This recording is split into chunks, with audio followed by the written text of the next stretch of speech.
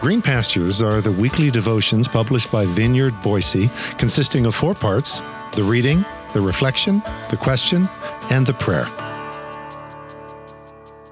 Green Pastures for Friday, February 3rd. Nineveh arrived. Today's scripture reading is found in Jonah chapter 3, verses 2 through 4 from the Message translation, which reads, Jonah started off straight for Nineveh, obeying God's orders to the letter.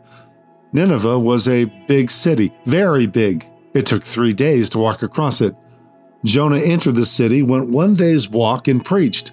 In 40 days, Nineveh will be smashed. This is God's word.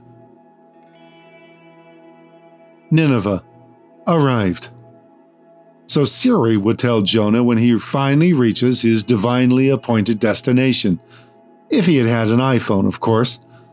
This arrival was a long time coming, with a journey to the ends of the earth as well as to hell and back again, delaying his arrival. But now at last, here he is, arrived. And as he pierces the city gate, which is what the Hebrew literally says he does, he begins his preaching journey into this great city of Nineveh, which, as the story goes, was a journey of 3 days. All right, first, a word about that. A day's journey in biblical parlance is between 18 to 22 miles, depending on how fast or slow your pace, so let's call it an even 20 miles. A 3-day journey would therefore be 60 miles if taken literally, which means we are perhaps bumping into another metaphor here. Here are the facts about Nineveh, whose ruins we can visit and whose circumference we can measure. That circumference is 12 kilometers, or just over 7 miles, which is ironically the same as the distance to the bottom of the Mariana Trench, the deepest depth of Earth.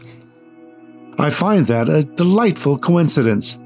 A 7-mile circumference enclosing some 18,000 acres would take, a solid 15 hours to walk across from one end to the other, which suggests we are running into another metaphor, unless the journey of 3 days reflects shops and bazaars in which you can continually get lost in for days. But I can't help but call attention to the parallel between the 2 great journeys in the Jonah story, the journey through the great city of Nineveh and the journey to the heart of the earth after he's tossed over the side of the ship into the storm. Both were 3-day journeys. Both took Jonah somewhere he really didn't want to go. Both were journeys which for Jonah took him to hell and back.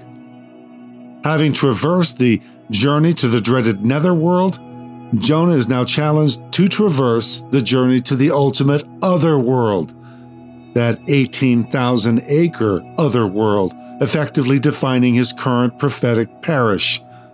Welcome to hell, Jonah, your new parish.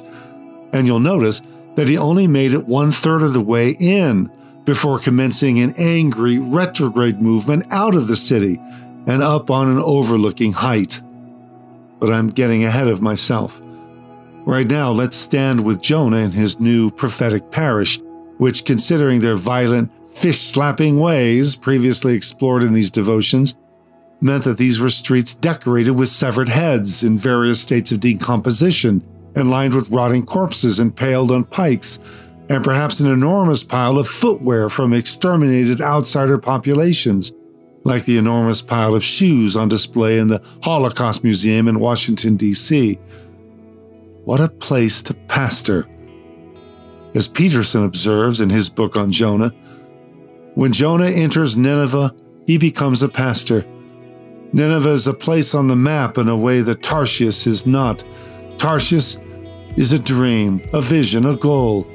Nineveh is mappable, has dust and dirt in the streets, is full of the kind of people you don't particularly want to spend the rest of your life with, and locates a defined task. I remind you that Jonah in Nineveh is not an ideal pastor. Jonah is not an ideal anything, but he is a pastor.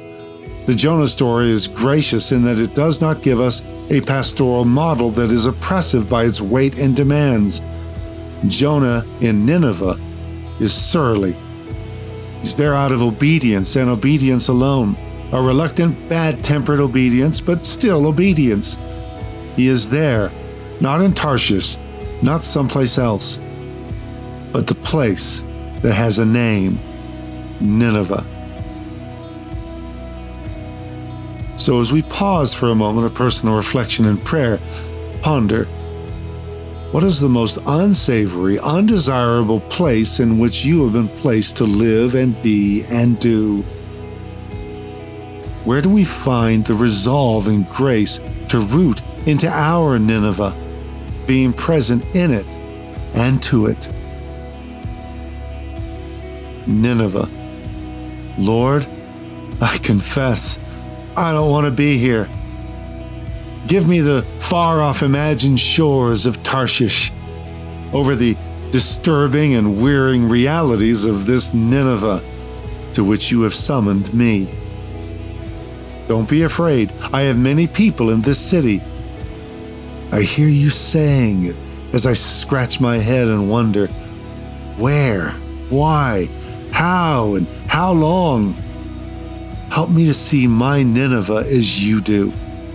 Help me to see it for its possibilities and the unrealized potential of 120,000 innocents that I can so casually walk right by, and also much cattle.